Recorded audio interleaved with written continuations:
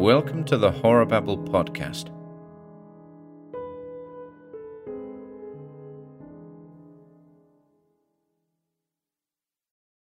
The Secret of Kralitz by Henry Kuttner.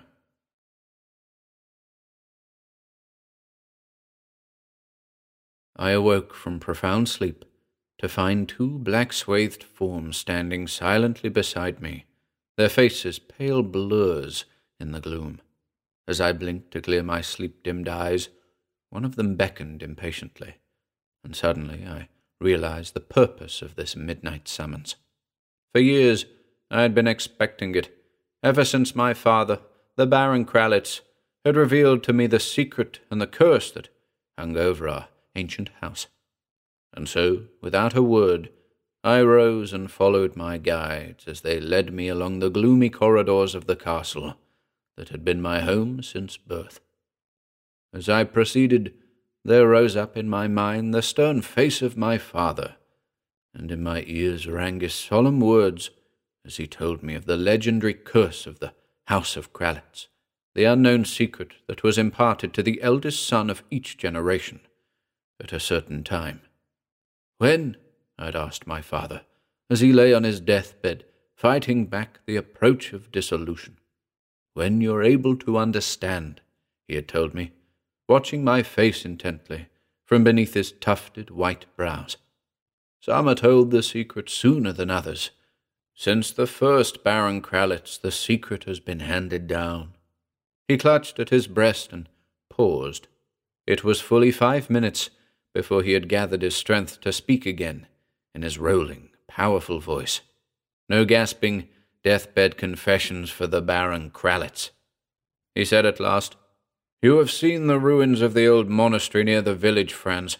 The first Baron burnt it and put the monks to the sword. The abbot interfered too often with the Baron's whims. A girl sought shelter, and the abbot refused to give her up at the Baron's demand. His patience was at an end. You know the tales they still tell about him. He slew the abbot, burned the monastery, and took the girl. Before he died, the abbot cursed his slayer and cursed his sons for unborn generations. And it is the nature of this curse that is the secret of our house. I may not tell you what the curse is. Do not seek to discover it before it is revealed to you. Wait patiently, and in due time you will be taken by the warders of the secret down the stairway to the underground cavern, and then you will learn the secret of Kralitz." As the last word passed my father's lips, he died, his stern face still set in its harsh lines. Deep in my memories, I had not noticed our path, but now the dark forms of my guides paused beside a gap in the stone flagging, where a stairway which I had never seen during my wanderings about the castle led into subterranean depths. Down this stairway I was conducted, and presently I came to realize that there was light of a sort, a dim, phosphorescent radiance that came from no recognizable source, and seemed to be less actual light than the accustoming of my eyes to the near darkness. I went down for a long time. The stairway turned and twisted in the rock, and the bobbing forms ahead were my only relief from the monotony of the interminable descent. And at last, deep underground, the long stairway ended, and I gazed over the shoulders of my guides at the great door that barred my path. It was roughly chiseled from the solid stone, and upon it were curious and strangely disquieting carvings, symbols which I did not recognize. It swung open, and I passed through and paused, staring about me through a grey sea of mist. I stood upon a gentle slope that fell away into the fog-hidden distance, from which came a pandemonium of muffled bellowing and high-pitched, shrill squeakings vaguely akin to obscene laughter. Dark, half-glimpsed shapes swam into sight through the haze and disappeared again, and great vague shadows swept overhead on silent wings.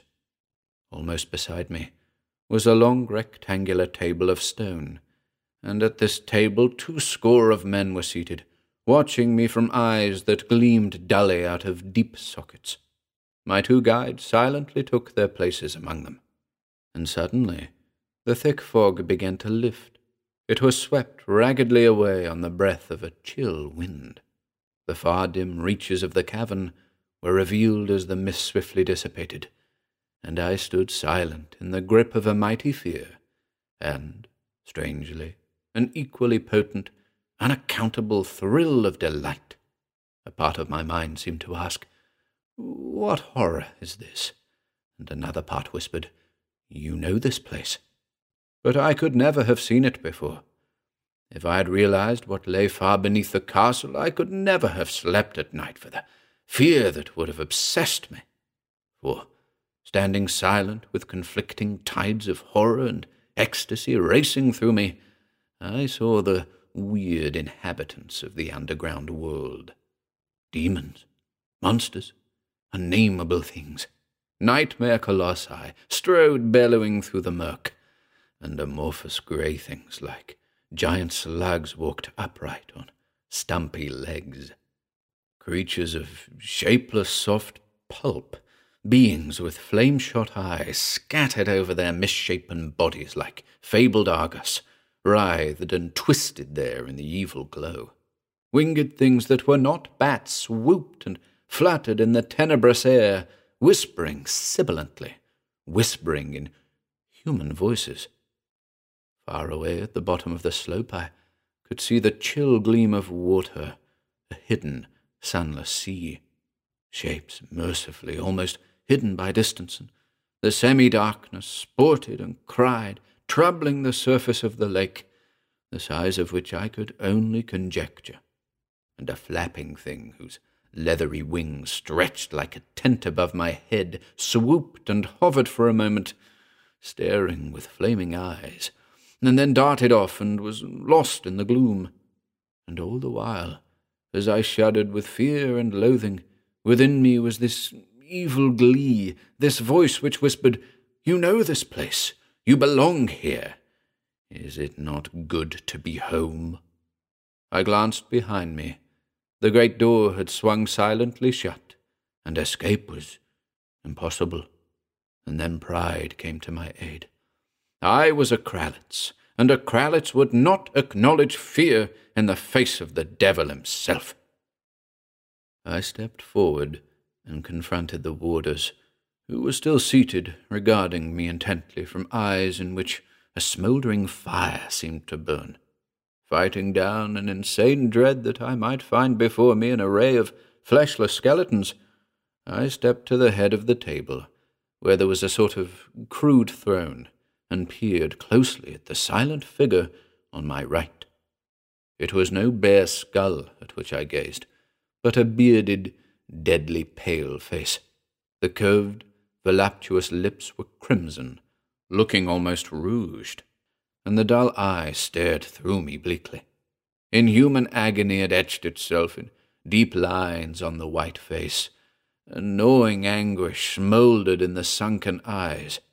I cannot hope to convey the utter strangeness, the atmosphere of unearthliness that surrounded him, almost as palpable as the fetid tomb stench that welled from his dark garments.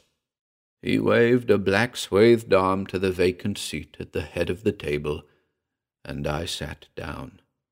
This nightmare sense of unreality. I seemed to be in a dream, with a hidden part of my mind slowly waking from sleep into evil life to take command of my faculties. The table was set with old-fashioned goblets and trenchers such as had not been used for hundreds of years. There was meat on the trenchers, and red liquor in the jewelled goblets. A heady, overpowering fragrance swam up into my nostrils, mixed with the grave smell of my companions and the musty odour of a dank and sunless place.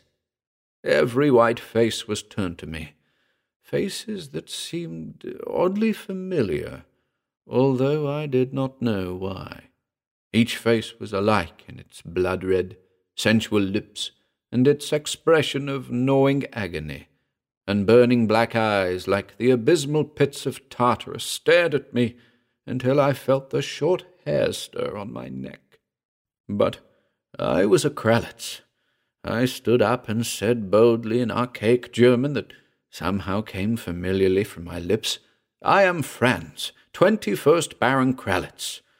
What do you want with me?" A murmur of approval went around the long table. There was a stir.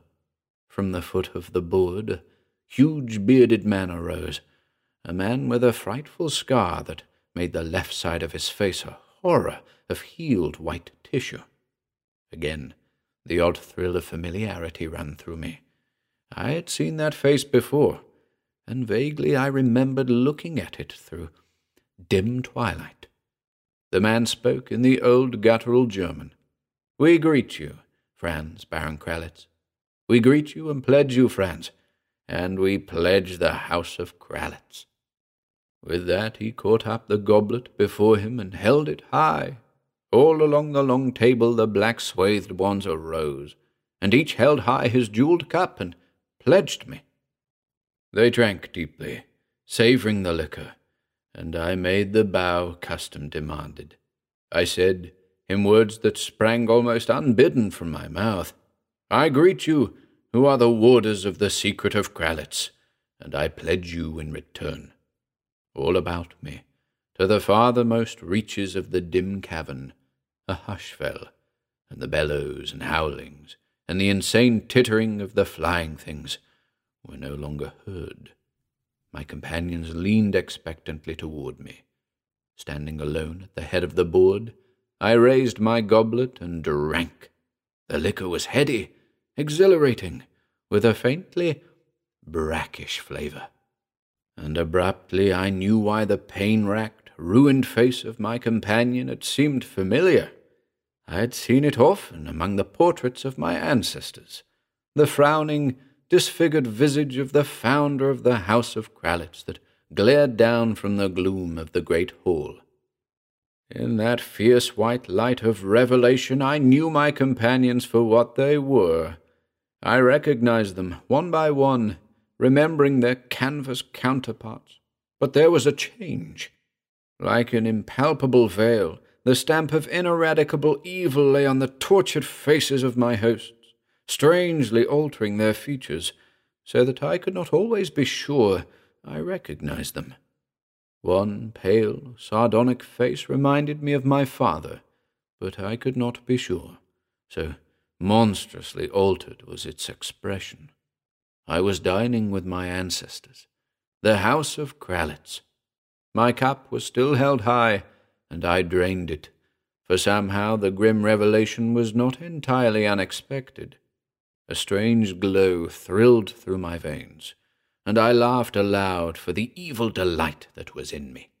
The others laughed too, a deep-throated merriment like the barking of wolves, tortured laughter from men stretched on the rack, mad laughter in hell. And all through the hazy cavern came the clamour of the devil's brood. Great figures that towered many spans high rocked with thundering glee, and the flying things tittered slyly overhead. And out over the vast expanse swept the wave of frightful mirth, until the half-seen things in the black waters sent out bellows that tore at my eardrums, and the unseen roof far overhead sent back roaring echoes of the clamour. And I laughed with them, laughed insanely, until I dropped exhausted into my seat, and watched the scarred man at the other end of the table as he spoke. "You are worthy to be of our company, and worthy to eat at the same board. We have pledged each other, and you are one of us. We shall eat together." And we fell to, tearing like hungry beasts at the succulent white meat in the jewelled trenches. Strange monsters served us, and at a chill touch on my arm I turned to find a dreadful crimson thing, like a skinned child, refilling my goblet. Strange, strange and utterly blasphemous was our feast. We shouted and laughed and fed there in the hazy light, while all around us thundered the evil horde. There was hell beneath Castle Kralitz, and it held high carnival this night. Presently we sang a fierce drinking song, swinging the deep cups back and forth in rhythm with our shouted chant. It was an archaic song, but the obsolete words were no handicap, for I mouthed them as though they had been learned at my mother's knee, and at the thought of my mother a trembling and a weakness ran through me abruptly, but I banished it with a draught of the heady liquor. Long, long we shouted and sang and caroused there in the great cavern, and after a time we arose together and trooped to where a narrow, high-arched bridge spanned the tenebrous waters of the lake. But I may not speak of what was at the other end of the bridge, nor of the unnameable things that I saw, and did.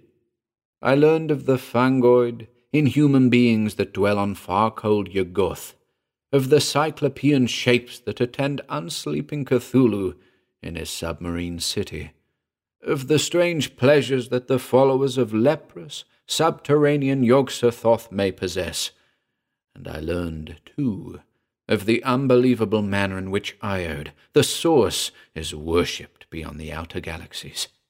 I plumbed the blackest pits of hell, and came back, laughing. I was one with the rest of those dark waters, and I joined them in the saturnalia of horror, until the scarred man spoke to us again.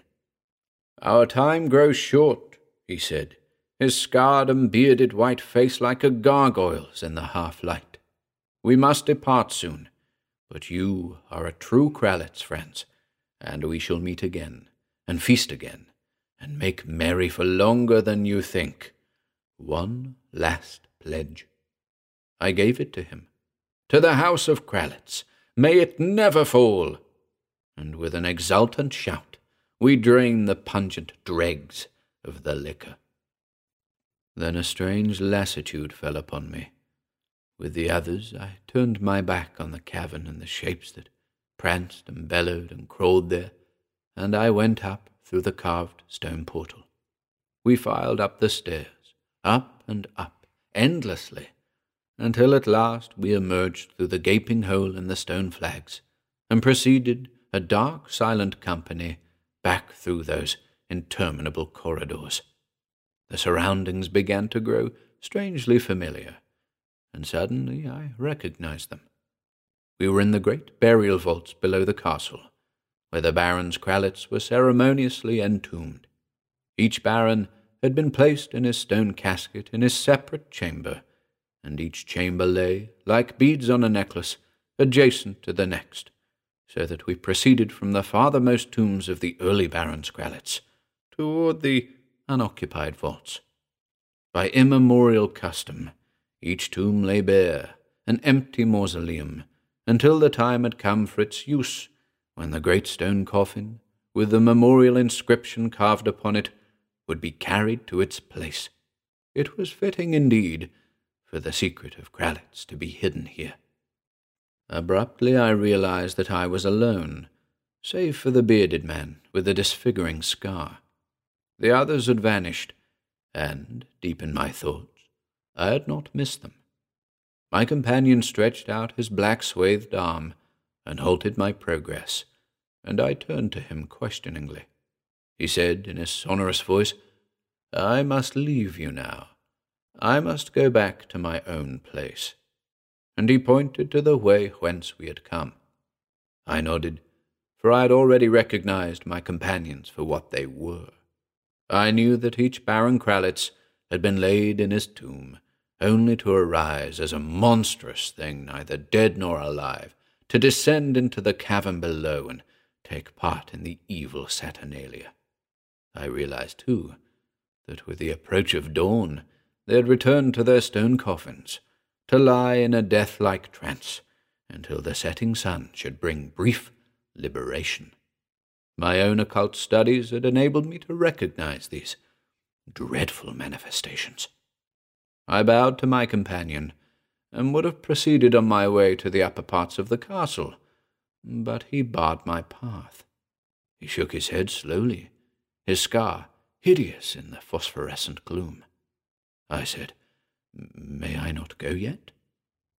He stared at me with tortured, smouldering eyes that had looked into hell itself, and he pointed to what lay beside me, and in a flash of nightmare realization, I knew the secret of the curse of Kralitz. There came to me the knowledge that made my brain a frightful thing in which shapes of darkness would ever swirl and scream. The dreadful comprehension of when each Baron Kralitz was initiated into the Brotherhood of Blood. I knew that no coffin had ever been placed unoccupied in the tombs, and I read upon the stone sarcophagus at my feet the inscription that made my doom known to me. My own name, Franz, 21st Baron Kralitz.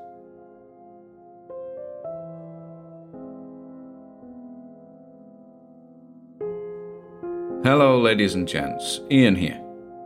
Be sure to pop on over to our YouTube channel or Facebook page for regular updates. If you'd like to support our work, please consider taking a look at our Patreon or Bandcamp pages, or search for us on Audible. You'll find links to everything on our website, horrorbabble.com/links.